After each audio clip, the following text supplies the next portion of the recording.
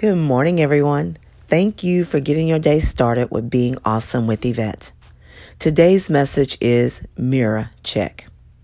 The scripture is, "And why do you look at the speck in your brother's eye, but do not consider the plank in your own eye?" Matthew 7:3.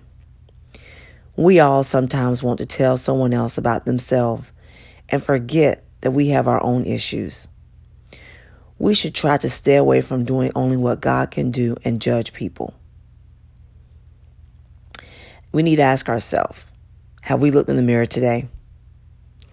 I really hope this message was uplifting and encouraging for you to want to do the will of God. Please hit the reminder bell to be notified when I post the next message. Thank you again for getting your day started with being awesome with Yvette.